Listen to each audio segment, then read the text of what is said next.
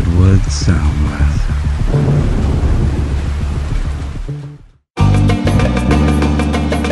Not safe for work. Not safe for work.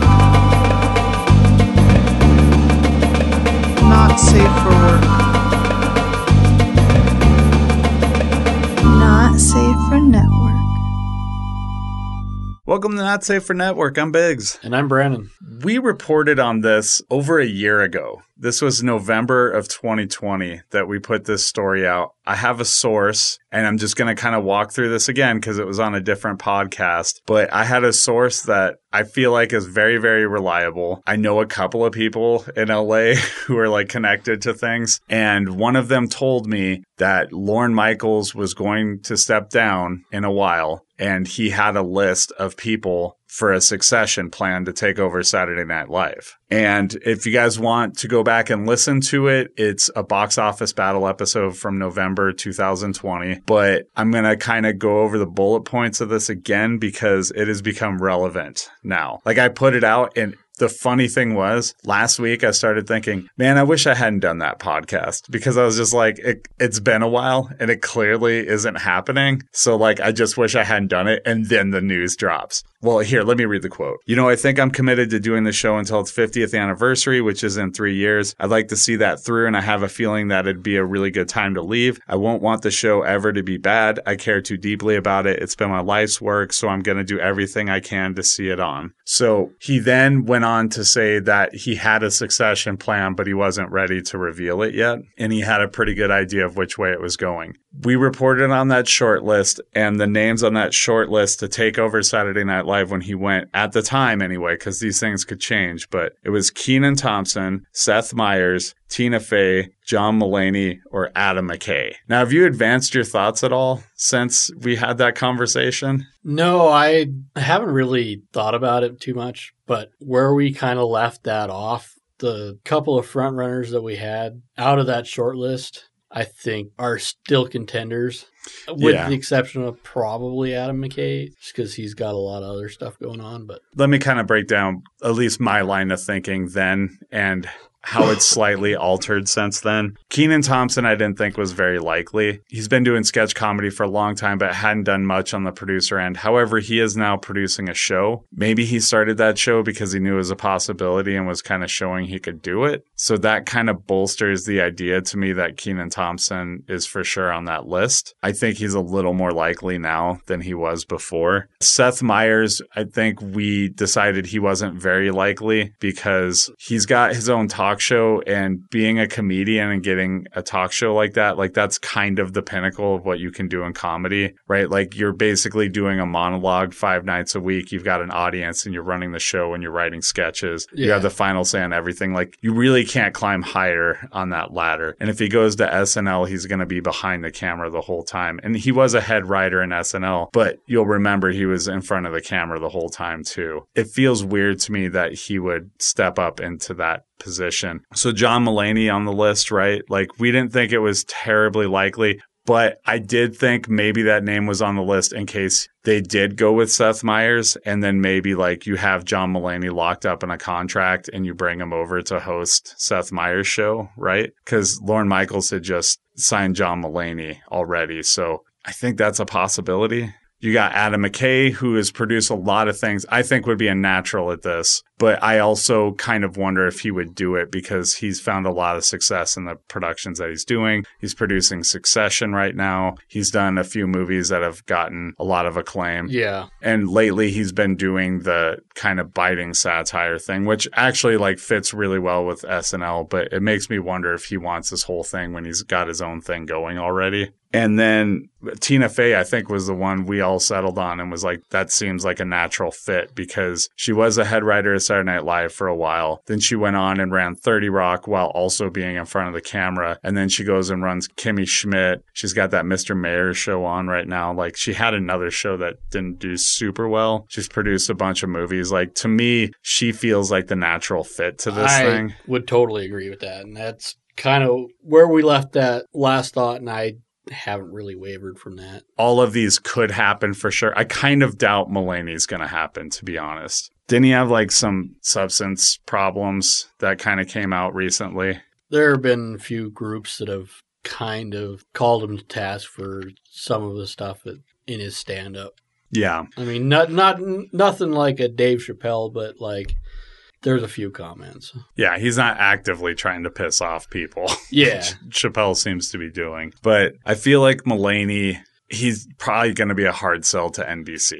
You know what I mean? Yeah. Like, if you have substance problems, it's probably a hard sell to have him run this thing that's been a key part of NBC for damn near 50 years at this point. So that feels like maybe it's a bridge too far, but I don't know. I like Mulaney. I think he could do a good job. I just think when you look at the other names on the list, I'm not so sure that he would get it. So just wanted to reiterate, we called it in November 2020.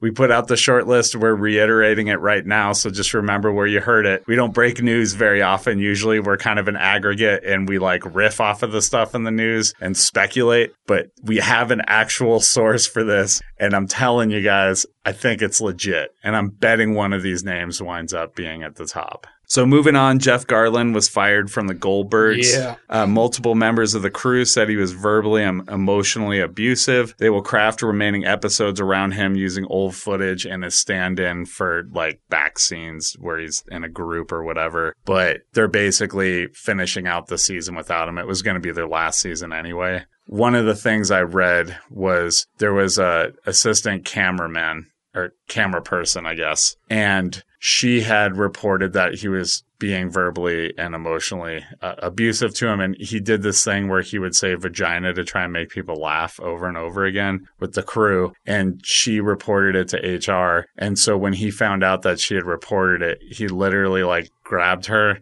and was like saying vagina over and over again to her. And I think that might have been the reason why he got the axe, dude. I really like the Goldbergs. I really like Curb Your Enthusiasm. I don't know how I feel about Jeff Garlin, to be honest. Like even before this is a conversation I was having with Carl last week. And for whatever reason, it didn't make it into the podcast. But I specifically remember he had a podcast for a while. Jeff Garlin did. Yeah. And I listened to a couple of the episodes and I feel like he had like Rosemary DeWitt on it, I think. And there was this nude scene with her and she kept saying like it was a body double, it wasn't me, but he kept making super uncomfortable jokes about it. And you could kind of hear that she didn't really appreciate it and felt uncomfortable by it. But he just kept doubling down and tripling down and he was doing it in front of an audience. And I almost felt like he felt maybe shielded by it because he had an audience. So like she kind of had to go along with it, you know? And there's like things like that just hit me wrong sometimes when I hear them. And then you hear something like this and you're like, oh yeah. Like I just immediately it recalls in my mind because it was a really shitty moment for Jeff Garlin. And I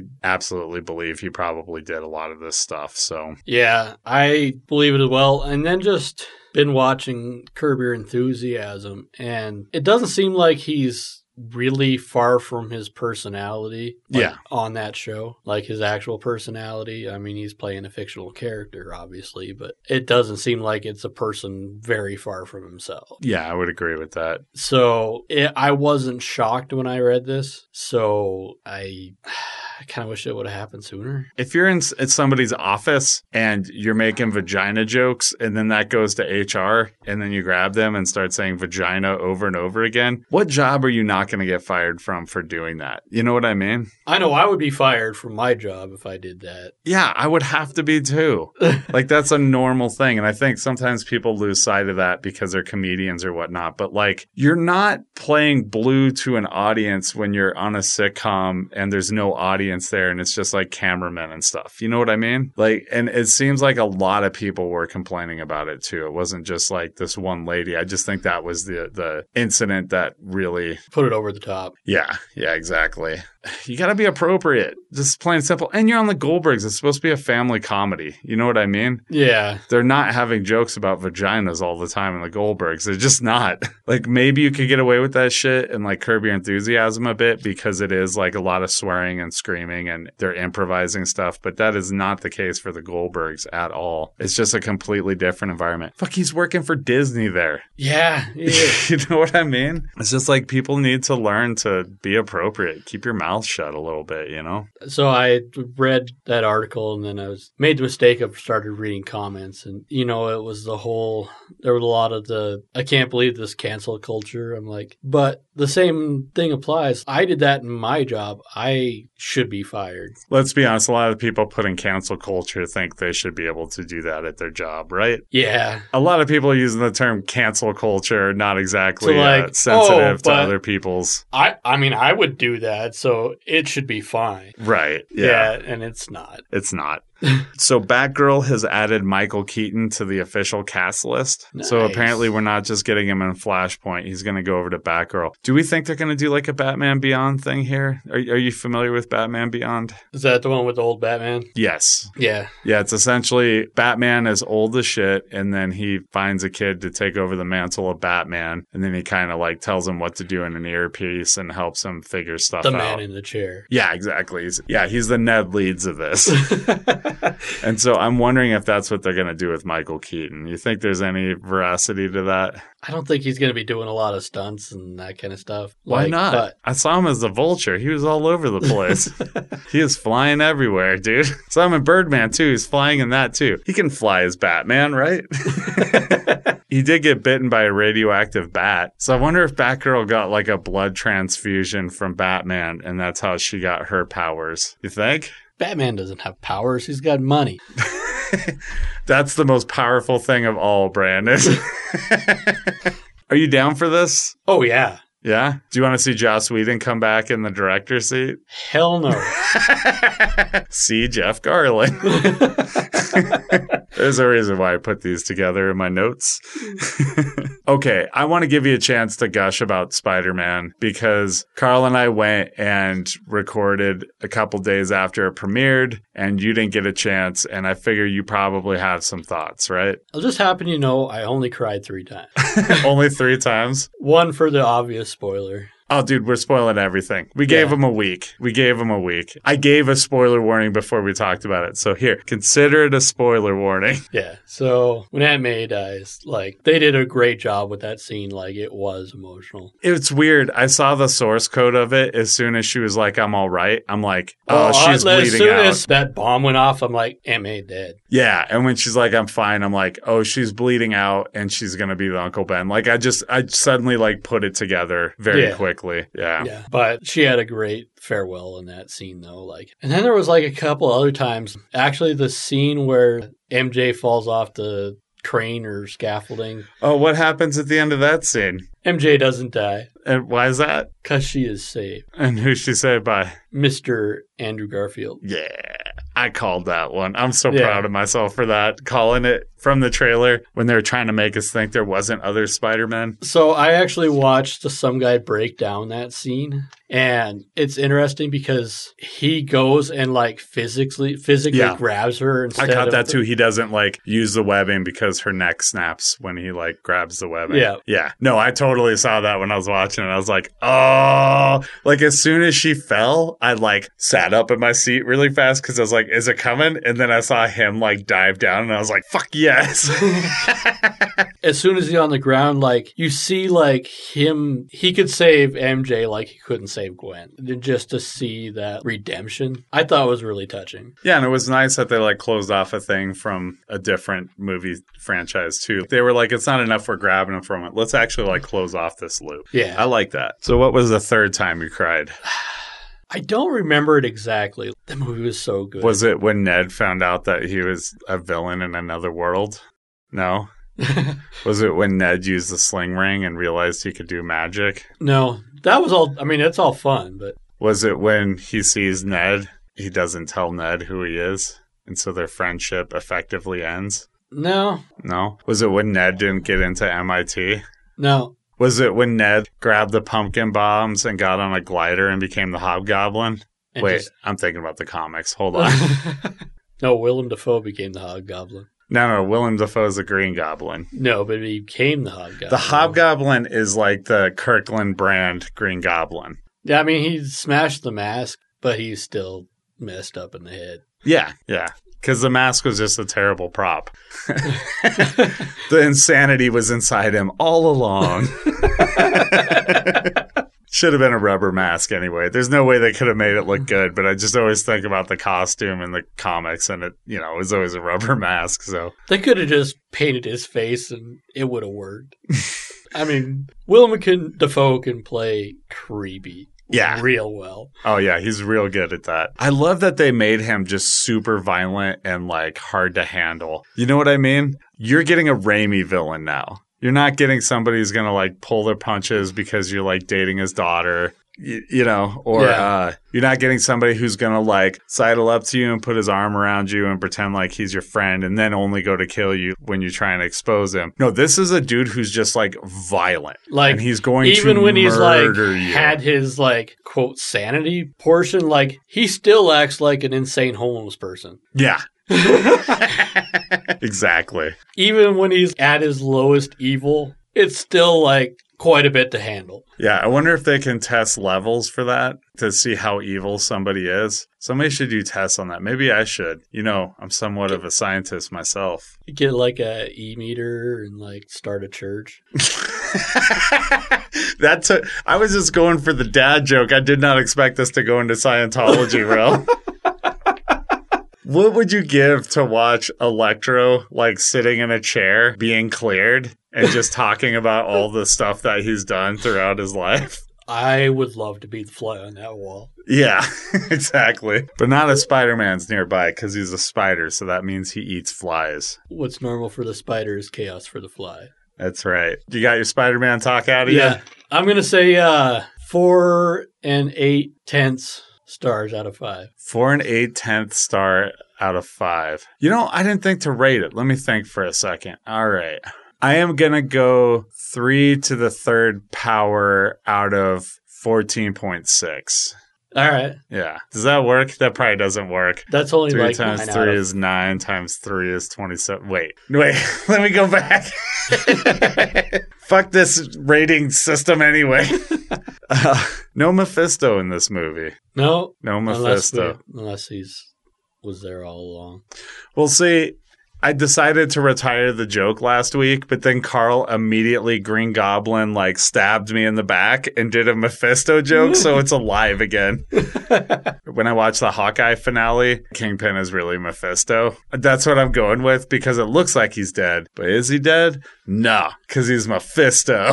Wait till you see his Hawaiian shirt. It's great. We'll talk about that later in the episode. Back on the Spider-Man tip. So apparently there's a fan campaign right now to make Amazing Spider-Man 3. Is this a thing you would consider watching? I mean, I would watch it just because... Let me it's rephrase content. that. Is this a thing you want to watch? Is it something I'm clamoring for? Not really. Is it something I would watch? Yeah. Yeah, I feel like if the MCU were doing it, absolutely. Is that what's going to happen here? No. If they actually make an Amazing Spider-Man 3, they'll get like Mark Webb again. It'll be another Sony joint, and they'll be like, let's run this into the ground, boys. We're going to actually make the Sinister Six now, not the Sinister Five, you know? Yeah. I mean, we still haven't seen Mr. Sinister.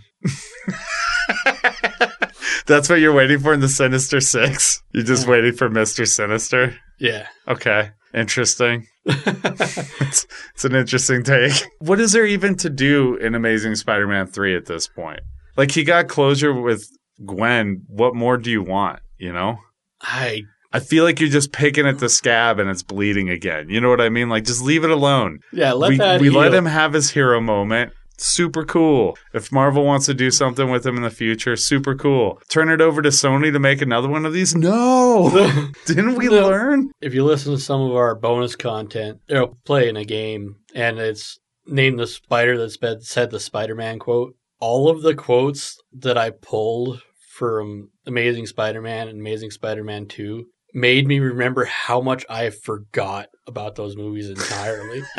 And watching No Way Home, I was like, I completely spaced that Doc Connors was the freaking villain in the first Amazing Spider-Man. Oh, this reminds me. I don't want to forget this. So we are now on Anchor, which means we have a few more bells and whistles to our shows. So if you look in the description of the podcast, if you listen to this on your phone, you will see a link to send a voicemail to us. So please tell us a voicemail about whatever you want, what you want to hear, what you think of the show, what you think of us. Like, do you Who think is Mephisto? Yeah, do you think I smell stinky? Like, do you have a problem with our Mephisto jokes? Do you know who Mephisto actually is? That's what I want to hear. I'm going to say this. I'll consider putting any voicemail on the air. But if you work in Mephisto, it's automatically on the air. I don't care what you say. It'll be on the air. It's a promise. Maybe if you throw in racial slurs, I'll beep you a bunch. But, like, outside of that. Yeah, I mean, we don't want to go the Jeff Carlin route. No. But, like, if you want to yell vagina, vagina, vagina, I'll put you on, dude. As long as you work in Mephisto into that. Like, talk about Mephisto's vagina. Don't working into Mephisto into vagina. Good one. We're also going to put a poll up, and I meant to bring this up earlier, but tell me who you think on that short list Lorne Michaels would pick. Assuming that this short list is still where it was a year ago, who do you think out of that 5 would be? So I'll have all the choices up. You have to go to Anchor for this one. I think maybe on Spotify too, but if you want to participate in the poll, or you can tell me in the voicemail, that works too. All right, so moving on. Doctor Strange and the Multiverse of Madness. So apparently a source went out and told the Hollywood Reporter that the reshoots were because they were inspired by Loki and No Way Home and wanted more cameos. So it wasn't so much that like the order was fucked with all the reshoots they're doing. It's just like they wanted to work in more multiverse stuff. Nice. Do we think this is real? I kind of think it's real. I think they looked at the scenes that worked best in Loki and it was all multiverse stuff. And they probably looked at the final cut of the Spider-Man one and they were like, fuck, let's keep this train rolling. This is going right from that Spider-Man movie, you know? Yeah. I loved all the crossover stuff in No Way Home. It was... So who would you like to see for like multiverse stuff? Like, let's try and keep it to like realistic for this movie. So there is a theory that's going around, and I don't remember if we've talked about it on the podcast or not, but I've heard about it around. And one theory is that Bruce Campbell will be in it playing Ash, which technically could happen because Sam Raimi and Bruce Campbell have the rights to that character. So that could happen, but I don't think that's going to happen. I don't think they would do that with MCU. I don't see that.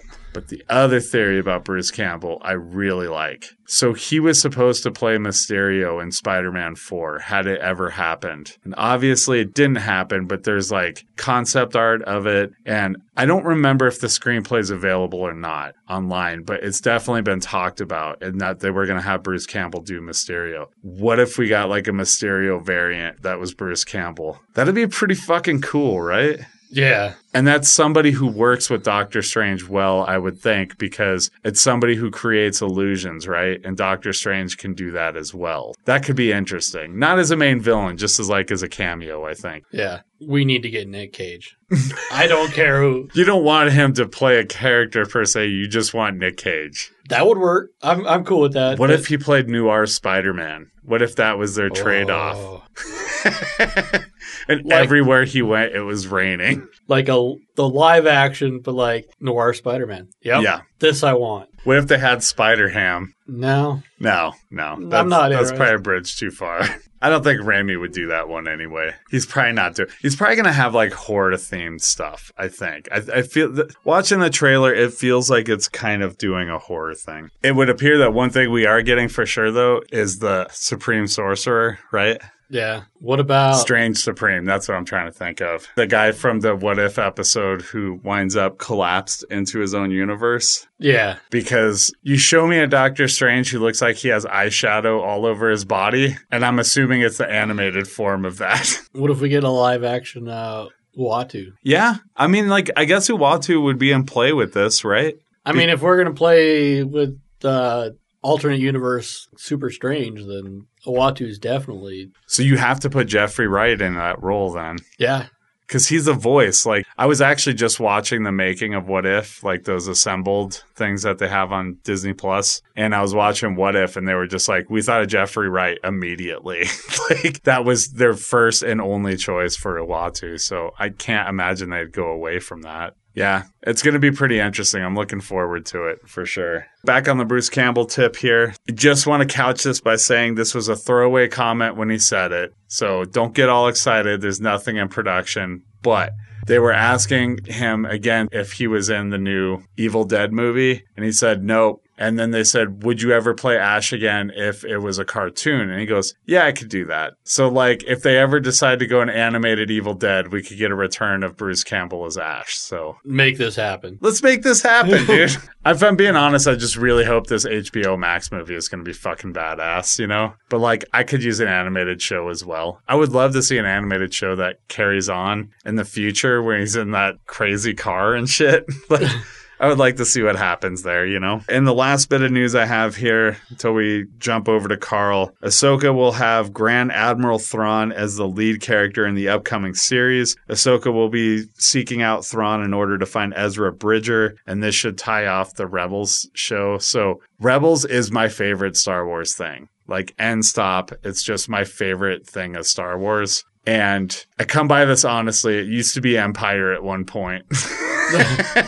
I just want to say, I think The Mandalorian could get there, but it needs at least another season before I could consider it, you know, for real being my favorite. But, like, I fucking love Rebels. It was so good. And it looks like they're just going to, like, finally tie off this storyline in live action form. So I'm very happy for this. I know you were doing a bit of an Ahsoka deep dive. Did you get into Rebels at all? I watched a handful of episodes and then kind of... So you watched in the beginning and tailed off. Yeah. Here's what I'll explain about Rebels. So basically, the first season is like this kind of carefree adventure thing, and they kind of introduce you to the new concepts. Like, you have the Inquisitors who have the lightsabers that they can kind of fly with, right? And like, they're going from adventure to adventure, and it's really fun, and they're having a great time. And then in season 2, it opens with Grand Moff Tarkin fucking taking a Star Destroyer and just crushing this entire city with it. Like, he just lands it and crushes everything, because that's where all the rebellion's coming from. And from that point on, it's not carefree. It's not super fun adventure anymore. It's got real stakes. And I think they do that on purpose, because when you watch that first season and you're like kind of smiling and whatever watching it, and it feels like almost like a kid's thing, and then the shit gets dark and serious fast. And so it really puts you in that mind frame of like, the stakes are really high. Like, I forgot these villains are like fucking killers. I think that's when the show starts to get good. And then in season 3, you get like Grand Admiral Thrawn, and that's when it's like angelic, because he's maybe the best Star Wars villain ever. I was a fan of him in the Timothy Zahn novels back when we were in high school.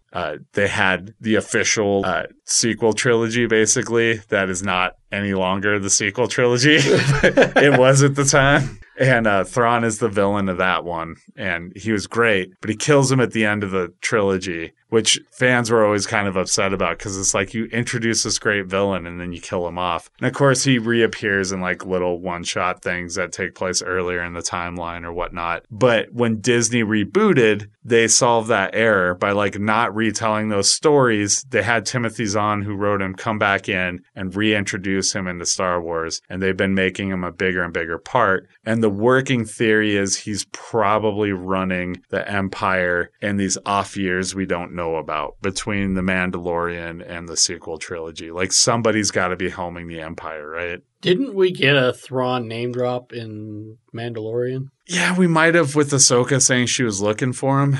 Something like that. Yeah, because she's got to find Thrawn to find Ezra. Like, that's kind of what they led it to at the end of Rebels. So, yeah, I think so. I'm super excited about this. And even if you haven't seen Rebels, I'm sure Filoni will put it in a way where you don't need to, but you'll be kind of rewarded if you do, right? Like, you see Ahsoka and Mandalorian, it doesn't matter if you don't have context for her. She's badass. Yeah. You know what I mean? Yeah, like, it stands alone on its own, but like, if you know backstory, it's an extra level. Yeah, especially when you realize that's the person who whooped Darth Vader and the Emperor's ass back to back, dude. She whooped both of their ass. They all went into this fucking temple, and like, the Emperor and Darth Vader go staggering out. She's fucking fine.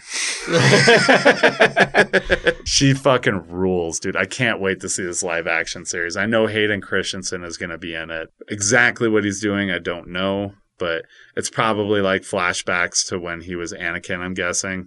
Probably. Like, they'll probably do the thing where, like, she'll remember certain conversations with him and they'll de-age him or something. Or maybe they're just having him play in the Darth Vader suit. I mean, he's going to be in that Obi-Wan series, and that's when he's in the Darth Vader suit. So that was what he really wanted to do when he played Anakin, and he was upset that he didn't really get to do it in the prequels. I think they let him just do the end scene with Vader where he's like, Vader, rise, right? Yeah.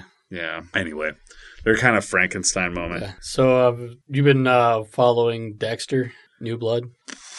I fell behind on it. I don't know how many episodes I've seen, but I know I'm behind. This week just dropped episode 7. Yeah, I'm definitely not that far. Like, Yeah. I know I haven't seen this week, but I don't think I might be like 2 or 3 behind. Yeah. If I'm being honest, I kind of fell behind because it's feeling like Bates Motel. I was worried it would become Bates Motel, and like that's exactly what's happening. You know what I mean? When he goes to kill that one guy, I was saying, like, it'll be attached to drugs somehow, like, just watch. And now they're, like, attaching it to drugs. And then there's this, like, super rich guy who's, like, murdering people. So, like, we know of, like, 2 other murderers who aren't Dexter, and his kid's a murderer. So since There's, like, murderers everywhere in this show. Batista's showing up, and it doesn't make sense when he shows up. He's just, like, going around like he's a hero or something, talking about everything. When do you become a hero for, like, big murder case when you don't solve that case? You know what I mean? Yeah, they never solved the Bay Harbor Butcher. Yeah, it's fucking ridiculous, dude. Oh, so You can spoil whatever. Okay. I'm going to eventually watch it, but I'm like haphazardly watching it now. there's a podcaster that shows up, a true Right, crime yeah, podcaster, I've seen her. and she actually has an episode, the Bay Harbor Butcher. Yeah. Yeah, no, I saw all of that because Okay. that like triggers his kid to Yeah. basically murder somebody and then blame the other kid for it. Well, that was the Trinity Killer. Okay, so she's doing another episode. So she did an episode on the Bay Harbor Butcher. Gotcha. And basically they went with the It Was Dokes story. That doesn't even make sense because like Dokes clearly gets killed way before that. Yeah. You know what I And, mean? I mean, they only show like 3 minutes of him listening to this podcast. Do they have Dokes' voice on it at all? Do they have a recording where he's just like, yo, freak show? Like something like that? Well, they had like, because Dexter's listening to this podcast and he's like remembering all the shit that they did to fucking Dokes, like locking him up and blowing him up, and like it flashback to all that. Okay. So we got a little bit of Dokes, but probably not new Dokes, like No, flashback Dokes. It's all stuff that's been Oh, God. recorded. What if Dokes followed him around? Oh, What man. if we got Ghost Dokes? That's See- what I want, see- dude. Forget about Deborah, dude. That I is want that is Ghost actually Dokes. something I said Oh, when yeah. the season started. Like Ghost Dokes would remember me, motherfucker. That'd be great, dude. If like he Or you gonna finally blow this motherfucker up too? he makes peace with Deborah, and she finally like goes off to the other side, because this is all in his head anyway. But she goes off to the other side, and he's just prepared to like do his killing thing and be guilt free. And then he opens the door to like basically head out to like get his sheeting or whatever, and you hear "surprise, motherfucker," and like there's Dokes the rest of the time, just fucking hampering him, just being like, "God damn it, Morgan, you're such a goddamn loony," like just all the time. I would fucking love it, dude. That's what I want. I want more Dokes. Why did they kill Dokes so early? Why didn't they give us Ghost Dokes? They just keep fucking up, dude. He's Oh, probably man. gonna, you know how he's probably gonna end this one? He would just, What's like- worse than being a logger? He'll probably wind up like sewing somewhere. Like he'll wind up in Pennsylvania sewing a fucking outfit. And that'll be how they end this fucking series. God damn it, dude. Sorry, go ahead. You know, the best part about like having a Ghost Dokes, because it would just like cause him to completely go unhinged. Dexter would just like, when he's imagining Deborah, like he can keep a pretty like straight face while he's like imagining this. But if he's got like Dokes fucking with him in the brain, There is no way he keeps that under wraps. It ratchets up the tension in the show because it's Dokes. It makes the audience happier. It does three things. But the third thing is, let's be real, like Michael C. Hall is acting against his ex-wife. That's probably not fun for either of them. And I'm sure they're there for the check and all, but like, it's probably not fun to have your ex-wife fucking scream at you every fucking day on set. You know what I mean? Get Dokes screaming at you. That's way more fun. And then you can go get a sandwich with like whoever the actor is for Dokes. Yeah, I should know his name. I just know Dokes. Why don't we know Dokes? Why isn't he an A-lister right now? Why didn't he play Luke Cage? Why didn't we get more Dokes, dude? Fuck. That's who we need to bring in this MCU through the multiverse of madness. Yeah, just Dokes. Not even him playing somebody else. Just bring in Dokes. Yeah. Just fucking Doctor Strange does his little spinny portal and like it comes through and it's like, is it going to be Reed Richards? Is it going to be Wolverine? Is it going to be Pietro? Surprise, motherfucker. Yes. Okay, we got Carl here. Hey, So what you want to talk about first? let's talk about the finale of Hawkeye. Okay. What'd you think? I enjoyed it. Basically, I made some predictions, and most of them came true. But they were easy predictions, like Yeah. Yelena and Kate are going to maybe fight one last time, but be on the same team by the end. Hawkeye and Clint and Yelena are going to fight, but he's really going to be trying to convince her that he didn't murder Natasha. Right. And that Did was it with the whistle, the little moment you have to have watched Black Widow to pick up on. Yeah, Right? that moment was, I thought, pretty well earned. Like they got there, they did a good job. I was shocked that Echo shoots Kingpin So- in the face. Let's I think talk about that for a second. I think that is an interesting moment because it feels final, but it also doesn't feel final at all. Like Yeah. in the moment, it feels final, but looking at the greater, like they're setting stuff up for future series. So with that in mind, I wanna examine- 0% believe that Kingpin is dead. Yeah, I don't believe it either. So in the comics, that character shoots Kingpin in the head and he winds up going blind, at least for a while. I don't know if Or he's maybe still like blind. in one eye. And so it's possible that's what they're doing. It's also possible she maybe shoots him in the gut or something and like leaves him bleeding out and he's fine. Or not But- even bleeding out. He's got so much bulk. There's another possibility that nobody's talking about because it happens off camera. It's just as likely is that maybe somebody comes out of the shadows and shoots her.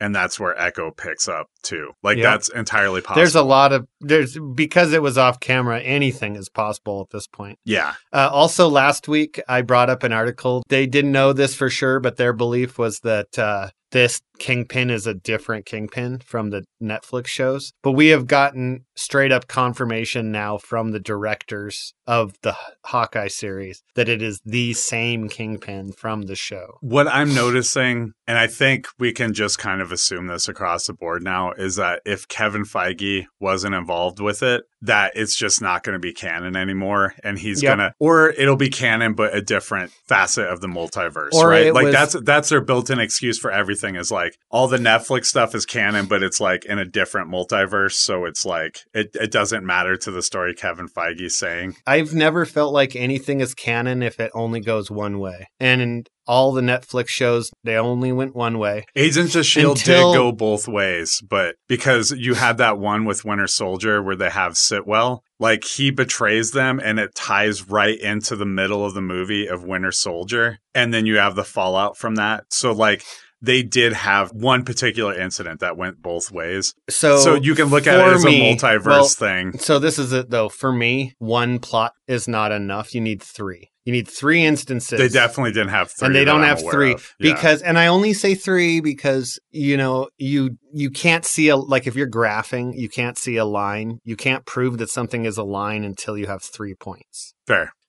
So I just kind of use that as an arbitrary rule. Like Okay. it's just a coincidence until you have three. But going off of multiverse stuff anyway, like you can have something that plays out the same way and then goes in a different direction, right? Because we're seeing over and over again, they've been very expressive that like Marvel's Agents of S.H.I.E.L.D. is not canon anymore. Right. Like we've had at least 2 examples now. We had the Darkhold, Yep. right? And the WandaVision. And then in this episode, we find out who Linda Cardinelli is playing. Who the fuck is, I want to say Mockingjay, and that is not right. Mockingbird. Mockingbird, that's right. Bobby Morse is Mockingbird's real name. Like, the thing is they've just really, really shifted Hawkeye's character around. Like, Linda Cardellini's character, her character's name in the show is the name of a character that exists in the comics. And Bobby Morse is also a character that's existed in the comics. They're different people, but Hawkeye's been married to them both. And in My Life as a Weapon, what the source material that was directly adapted for this show, he's just a single guy with no kids and 2 ex-wives, maybe 1 ex-wife. But like at one point, him and Bobby Morse, Mockingbird, are married, then they get divorced, and then they run the West Coast Avengers together. They have a working partnership. The girl that played Mockingbird, although they never gave her the name, she's just Bobby Morse, in Agents of S.H.I.E.L.D., she is somebody who has been in so many failed like superhero shows. She was Wonder Woman, I believe, in the failed Wonder Woman pilot. And she's really easy to identify because she's got that like birthmark on her forehead. Once I was aware of her, it was like, oh, she's been in lots of things that I've she's seen that in has not lasted.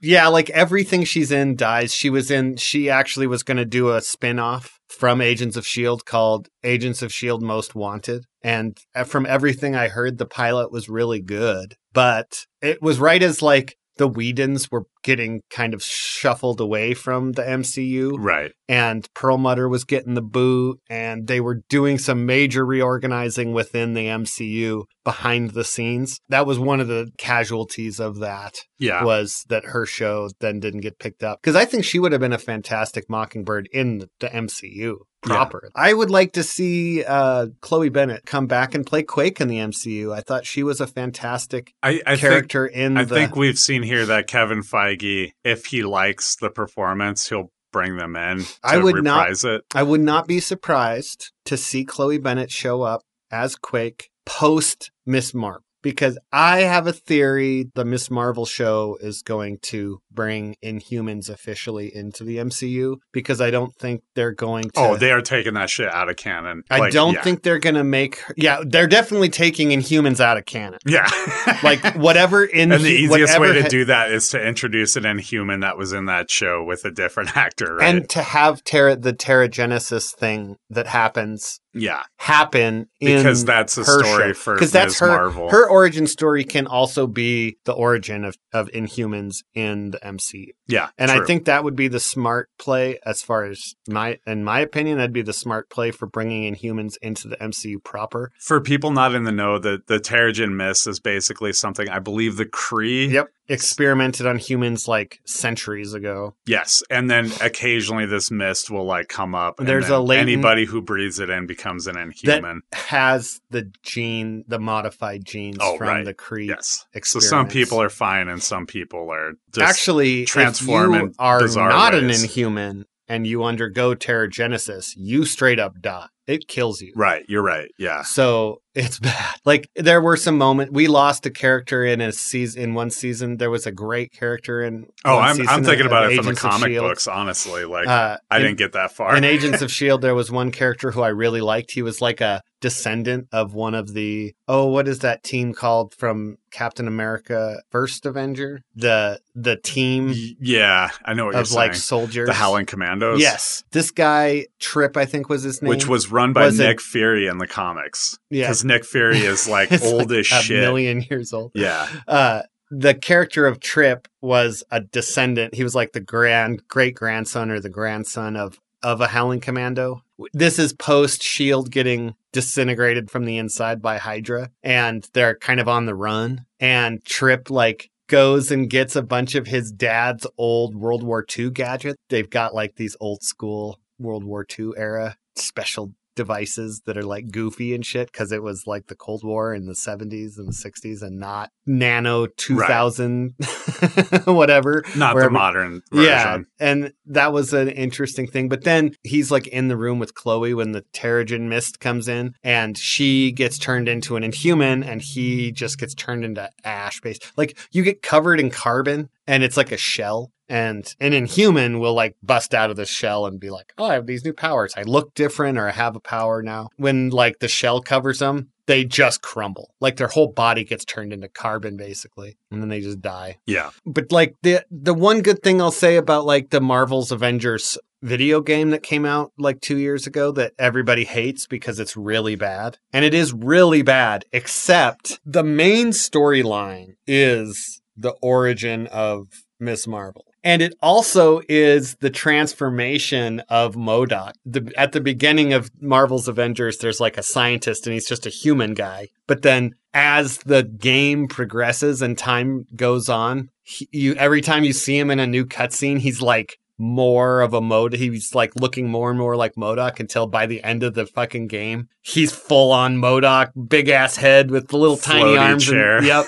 And it is fantastic. It's actually one of the coolest things I've seen in a Marvel video game is getting to sort of go along with his descent into because I've never madness. seen that before. Like with MODOK, he just is right, you know? And you don't And even. I've he has heard, a whole. I've heard his origin. backstory Yeah. is like he made himself that way, like Gradually, yeah. But I've never seen it. It's pretty cool, and it works real. It's like it works good. Like by the end, it's all feels very earned. But the game itself is just the gameplay is bad. Yeah. It's the big issue. Well, going back to Hawkeye, you were talking earlier about how there was no real surprises in the show, which I agree with. And it feels like a hallmark of a lot of these Disney Plus shows where it's like, maybe you get a surprise or two, but like the finales, there's never a surprise. You always can tell how it's going to wrap up, and it's A little bit, yeah. Yeah. Like you may not get all the details of how it wraps up, but you know the broad strokes. Loki, I wasn't surprised with the way it ended, but I really enjoyed the way that they ended it. Like, I felt like that was a finale they really, really landed. And I think What If was pretty good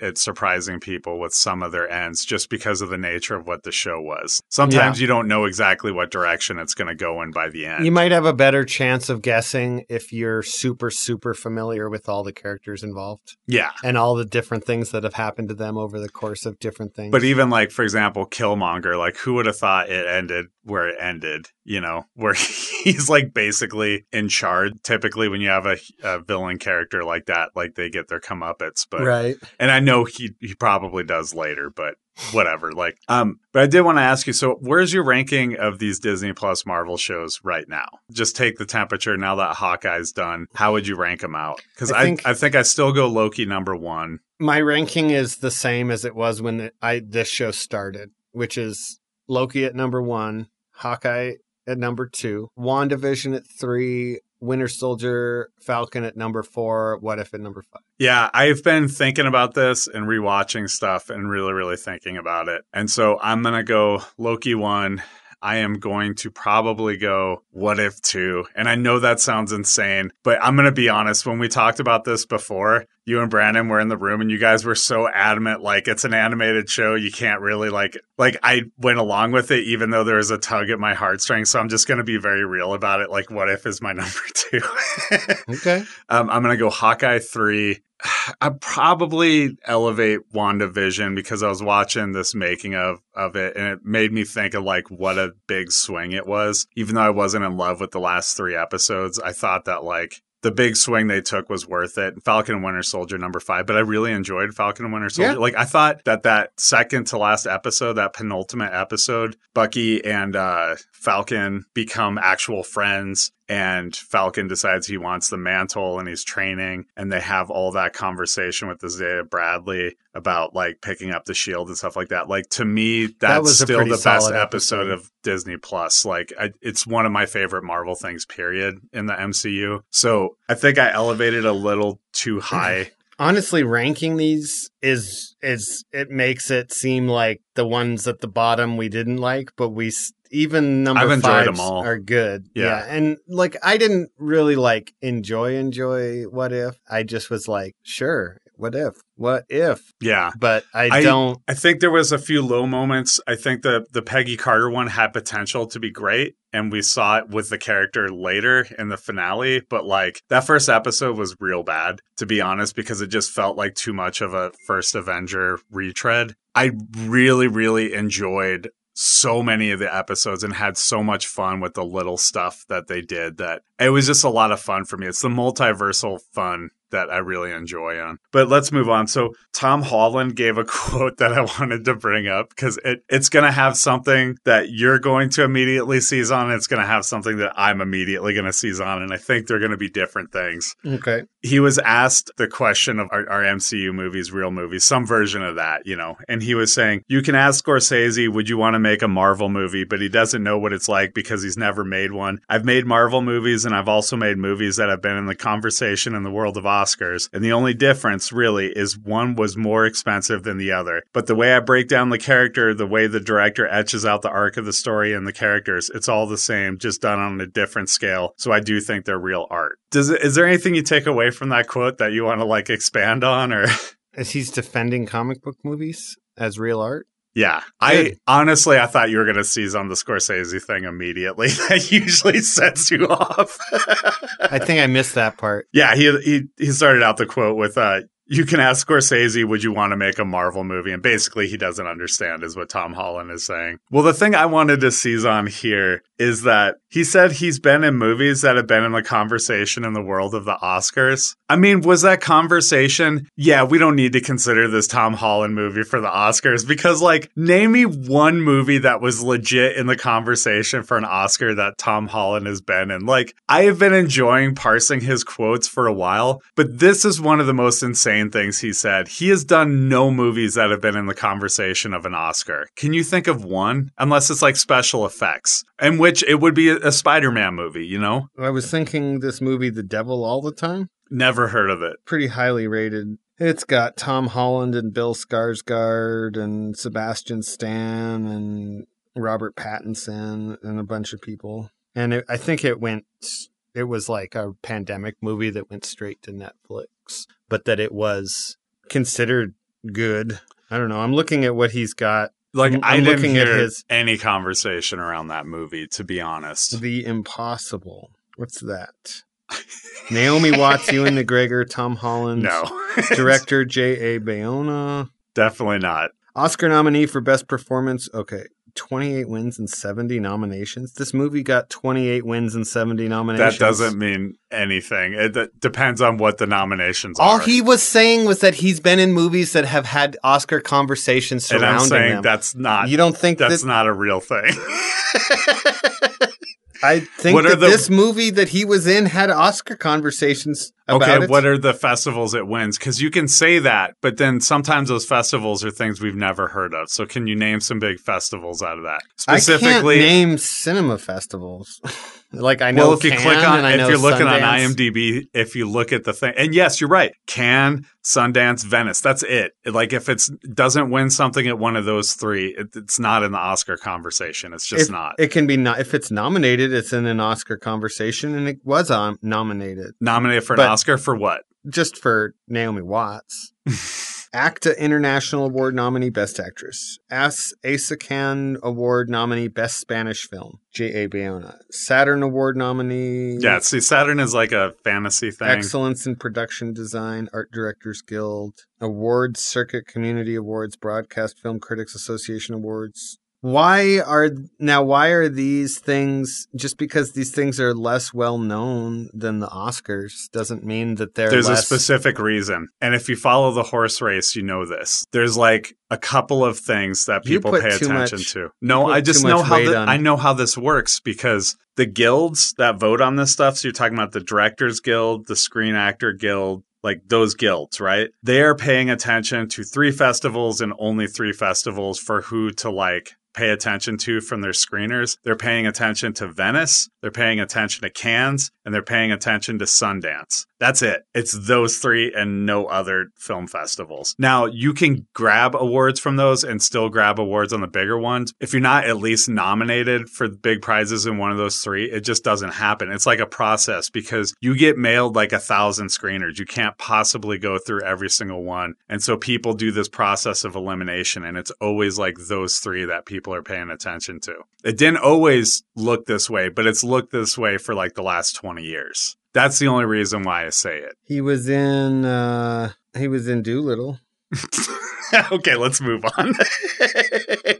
So did you want to talk about the Matrix Resurrections I here? think I want to go back to this Tom Holland thing. You think that just because he was in movies like Endgame got buzz, Oscar buzz, but just because it got buzz for the wrong If he's things, saying- you're like, Hold on. it didn't get buzz for like Scorsese. He separated this. He separated this as MCU movie and movie that we're getting Oscar buzz. You can't have it both if you're looking at it that way. You can't have it both the way that he phrased this. So It's got to be one or the other. but like maybe the movie Onward, just because the movie Onward got maybe buzz just for being an animated film. It got no buzz, and it was Maybe the first Spies Pixar. in Disguise. Hold on. It was the first Pixar movie to bomb, and I loved Onward. I absolutely loved it, but it got no buzz. I mean, West Side Story bombed. Yeah, and there's no buzz around it either.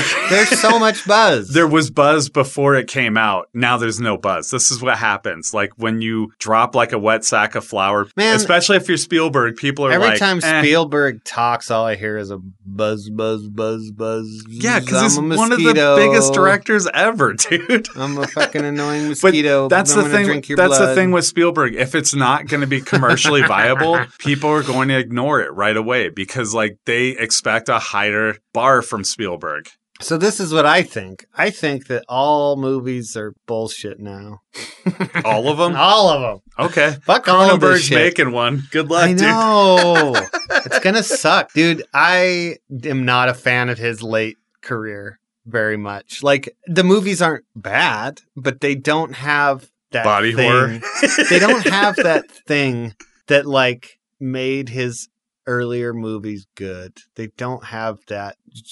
I don't know. They just don't have it. They don't have it. Everybody has a peak, They're right? so Like every director has Shiny. a peak. His movies are like shiny now. They never used to be shiny. It does You know feel what I like mean? he wanted to win an Oscar for a while. Like, am I wrong on that? It feels like his movies were going in the direction of, hey, I'm a serious director. I want people to take me serious. Like, I'm getting It these did Oscar feel like he nominations was really for people. trying, like the 2 Viggo Mortensen ones he did, Mhm. and then actually the 3 Viggo Mortensen I think ones. he did 4.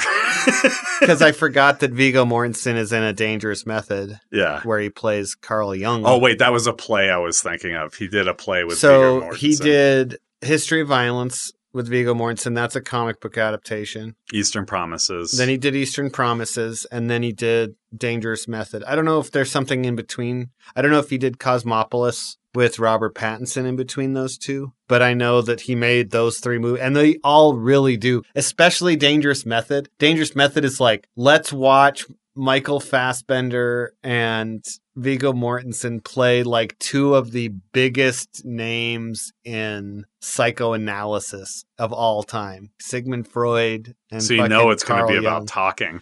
And then they have this weird like throuple kind of messed up situation with this patient of theirs. It's very unethical. Like you really learn just how unethical psychiatrists were when it was a burgeoning field and had not yet been embraced as like a real science. I don't know if it even has still. It might still be kind of a pseudoscience or a quasi-science. It's really difficult to devise an experiment that involves the human mind that you can actually get actionable evidence from. My You know what wife's I mean? like almost got her master's in psychology, so I I'm just know. going to abstain from No, this. no, and no. let you- But what I'm saying is, like, here's the thing, though, is like you can devise an experiment that like tests sort of behavioral things, but you can't trust that a person is telling you the truth or that they even are able to interpret their own senses accurately. There's no way to prove that. There's no way to prove that a person is sad, right? Or there's no way to prove that when a person sees a TV show that it makes them feel a certain way, like based on what they're reporting to you, right? It involves too much self-investigation. And there's just no way to accurately prove that any of it's true. You Yeah, can't do I'm You not can't going trust another human being. I'm not going down this rabbit hole with you. It's too dangerous for me. I don't. Why? I'm not. I I'm am married completely to right. somebody who's working on her master's I degree. know, but that doesn't mean that the thing that she's studying, I'm not saying that the thing she's studying is bullshit. I'm just saying it's not like Provable. I hear you. You I really hear you. have to take most like in a specific sense. I think that psychology is more accurate when you're looking at averages. When you're spreading out things, we're looking at an entire demographic of people, not at an individual. And you can kind of aggregate responses and say,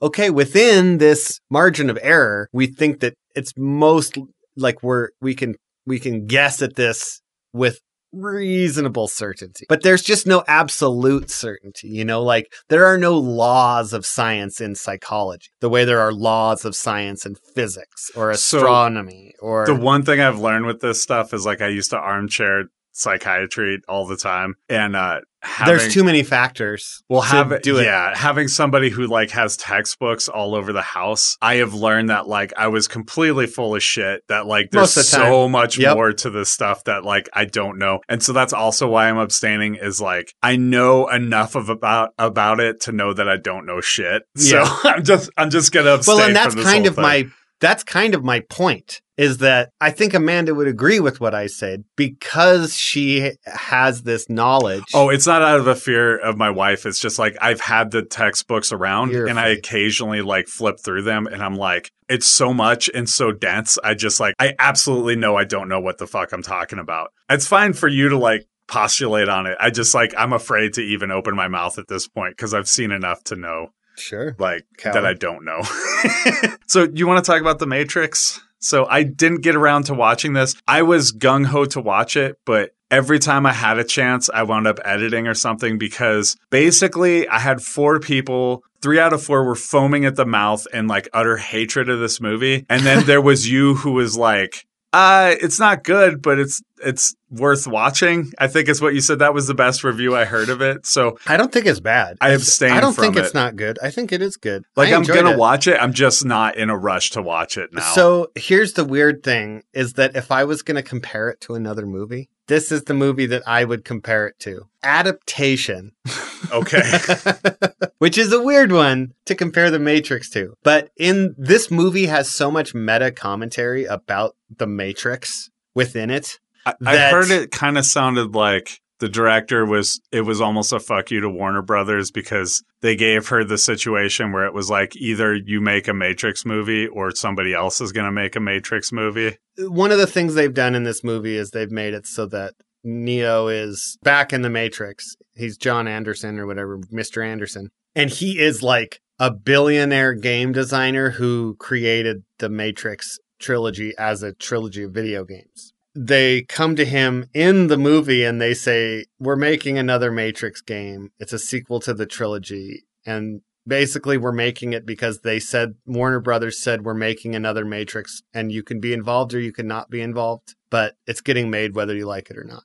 And so if you want any control over it whatsoever, you're going to come back. And to me, that did feel like a parallel to something that might have happened in real life. But I also don't know if Warner Brothers would be particularly cool with being dragged like that by their own movie. Can I push back on that for No, just a because I'm second? not done talking. Okay. It's blatant. It's not like a subtle jab. It's not like a joke. It's just the plot of this fucking movie. They straight up come at him and say, you're making this because because it's getting made. And if that was based off of something that like really happened, I feel like there would be legitimate bad, like maybe that's why Lily's not involved at all. I think that if it is based on truth, it's also blown greatly out of proportion. They make it seem dire in the movie, but I'm pretty sure that nobody involved with that was like getting angry about it, you know? Okay, I have a very simple pushback against this. When The Matrix was greenlit, they had one CEO. They are on their second or third CEO since that happened. And there's been realignments in their entertainment division with every single time they've replaced the person at the top. It is very possible that it was very dripping with like sarcasm and maybe turned that way because it went to a different person who was in charge and they're like, yeah, it's fine because it was a jab at their predecessor. Like, that's a thing that very well could have happened because, like, DC with all the turnover, I Warner could see Brothers that. has turned over from the top down. So they were like, "Oh, that's not a jab at years. us. That's a jab at this previous Exactly. CEO." I mean, but they don't mention any CEOs. They say Warner Brothers, though. They know, straight up say Warner Brothers. I hear feel you, like, but I also think it just makes feel it like- easier for the people at the I top don't to know. be like, yeah, it's fine. I just Because feel like- they're jabbing at somebody else. yeah, I Like just Warner Brothers is messy, dude. It's just messy. Look at what they've done in the last couple of years. It's fucking messy. They've alienated all their directors. You know what I mean? Like, and part of it is because they feel like nobody's got the steering wheel that's at the top. yeah. Why does there have to be a guy at the top with a steering wheel? Oh, right, because we're so anti-communist in this country that just working alongside other people is bad. There has to be a guy controlling everything at the very top. It's that's not like, that. It's that my there's a guy at the decisions. top who makes these decisions that are immediately undone by the next guy at the top. Well, I just think it's that's stupid. the point. What I was getting at, though, is just like how authoritarian capitalism really is.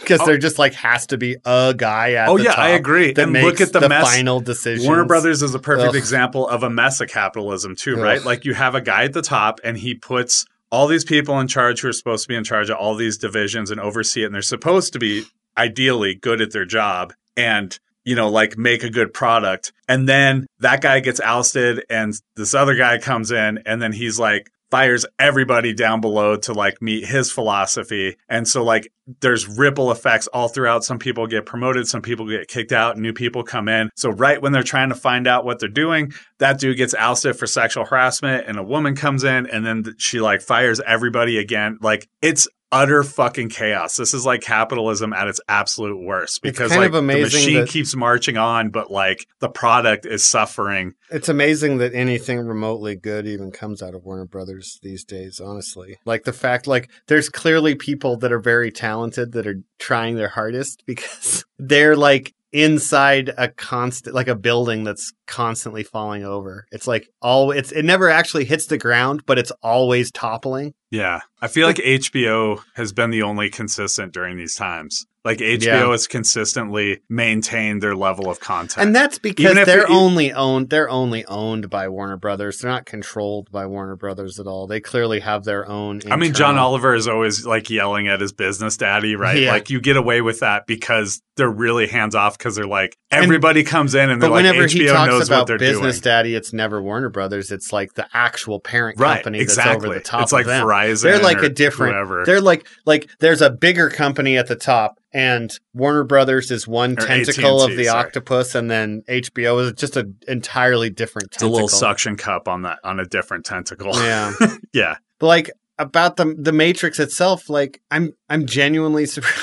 Like, what did they want from this movie that they were so disappointed by it? There were moments that I thought were great and not like mind blowing, like, oh, this is the greatest thing I've ever seen. But like, there's a moment where, for example, Neo and Trinity are holding hands and they're going to jump off a building together. And they're going to fly or they're going to die, right? And then they jump and they're falling and then you're not falling, but it's not because Neo learned how to fly. It's because Trinity figured out how to fly. And so he's like hanging there and she's holding on to him, like saving him. When that moment happened, I was like, ooh, there's some fucking guys in the world that hate women that are really going to hate this fucking scene, you know? And for me, that made it better because I'm like, yes. You like the Make pushback. all the misogynists cry. All the people screaming about red pill. That the thing that is like, that they've tried to co-opt is not letting them co-opt it anymore. We talked about this a couple episodes back, but let's just recap this really quick. How ridiculous it is that they co-opted this. These films by directors who both transitioned into being females that had orgy scenes with like all sorts of people, like so much of it, like you have a black person who's in charge who's like letting Neo know the truth. Like these movies were so not about what these people have glommed onto. It's very obviously been the very opposite much- of what they thought. But that's the thing about the right is that they are not artists. They're not artists because art is a way of exploring beyond the status quo. That is like the purpose of art, is to break the status quo. And conservatives don't want to fucking do that. They like the status quo. They are the establishment. Art is inherently anti-establishment because it's about creativity and not drawing within the lines. And so they can't create their own shit, so they fucking steal other people's shit and like just rearrange it.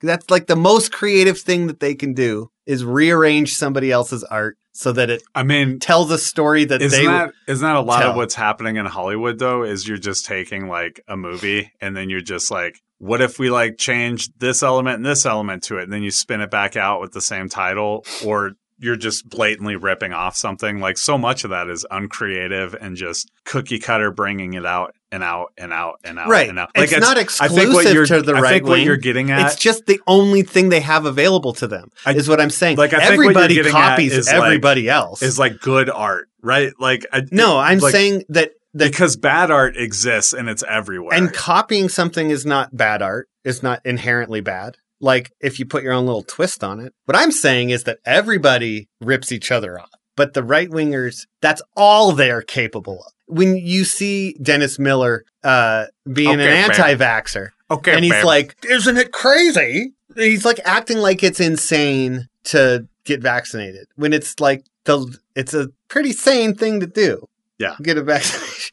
It's the whole, I don't understand the science of this argument. And it's like, yeah, you're not a scientist. Or dude. like, maybe you know trust what's the really, scientist. okay, here's what I was really thinking of with Dennis Miller. This is not a vaccination thing. There is an old stand-up special. It's not that old. It's like 2000s era stand-up special where he's like talking about climate change and global warming. And he's literally just saying things that are scientific facts, but he's saying them in a voice that makes what he's saying sound stupid, right? And that's like the thing that's like the best thing they can do is say things that are true and accurate, but say it in a dumb voice. So even if it's scientifically accurate, I sound stupid saying it. So I guess what I'm saying is also stupid. Right. But really, I'm just saying it in a stupid voice. The liberal version of that, so that's like the lazy conservative thing, so right? lazy. Like the lazy liberal thing, if I could just like push against the other side a little bit, is to let's both sides this. Let's both thanks for both siding this. This is for lazy. This is for lazy liberals, okay? I'm calling you out, lazy liberals. Like there's a bunch of you. They're the ones that just say what the conservatives say, but they say it in a dumb voice. Yeah. As if like that constitutes a joke. Yep. It doesn't constitute a joke. You have to put a spin on it. You do. Quit being lazy. Quit being lazy. There's enough lazy comedians out there. Yeah. There's plenty of them. We don't need more. We want clever comedians. Okay, so we're going to wrap this up. I am going to talk about Licorice Pizza next week. I'm not going to listen. Yeah, I know. I'm going to talk about it Call with Brandon because Paul W.S. Anderson. Different Paul Anderson. No, same guy. Anyway, take it easy. Please rate, review, and subscribe to the show. Follow us on Instagram at redwood_sound_labs, Facebook at facebook.com/redwoodsoundlabs, or email us at notsafernetwork@gmail.com. Not Safer Network was created by Carl Borneman, Brandon Beardsley, and Alex Small. Produced by Alex Small. A podcast about the narrative and effective politics of war movies and their productions too. Charles Horgan and Aaron Donaldson bring you a brand new podcast, The Real War Project. Dip in and out of subjects with Lauren and Sarah's irreverent points of view with the hilarious podcast, Dippers. Catch up with the week's pop culture news as well as reviews of new movies and shows, not to mention the occasional interview with Carl, Brandon, and Biggs on Not Safe for Network. Wrestlers wrestle, but sometimes they make movies too. This podcast lets you know how they do. Listen to Eric and Connor in all 3 seasons of Movies with Wrestlers. One by one, Jeremiah and Biggs break down influential movies and some wretched ones too in the podcast you can't miss, A Cosmic Void.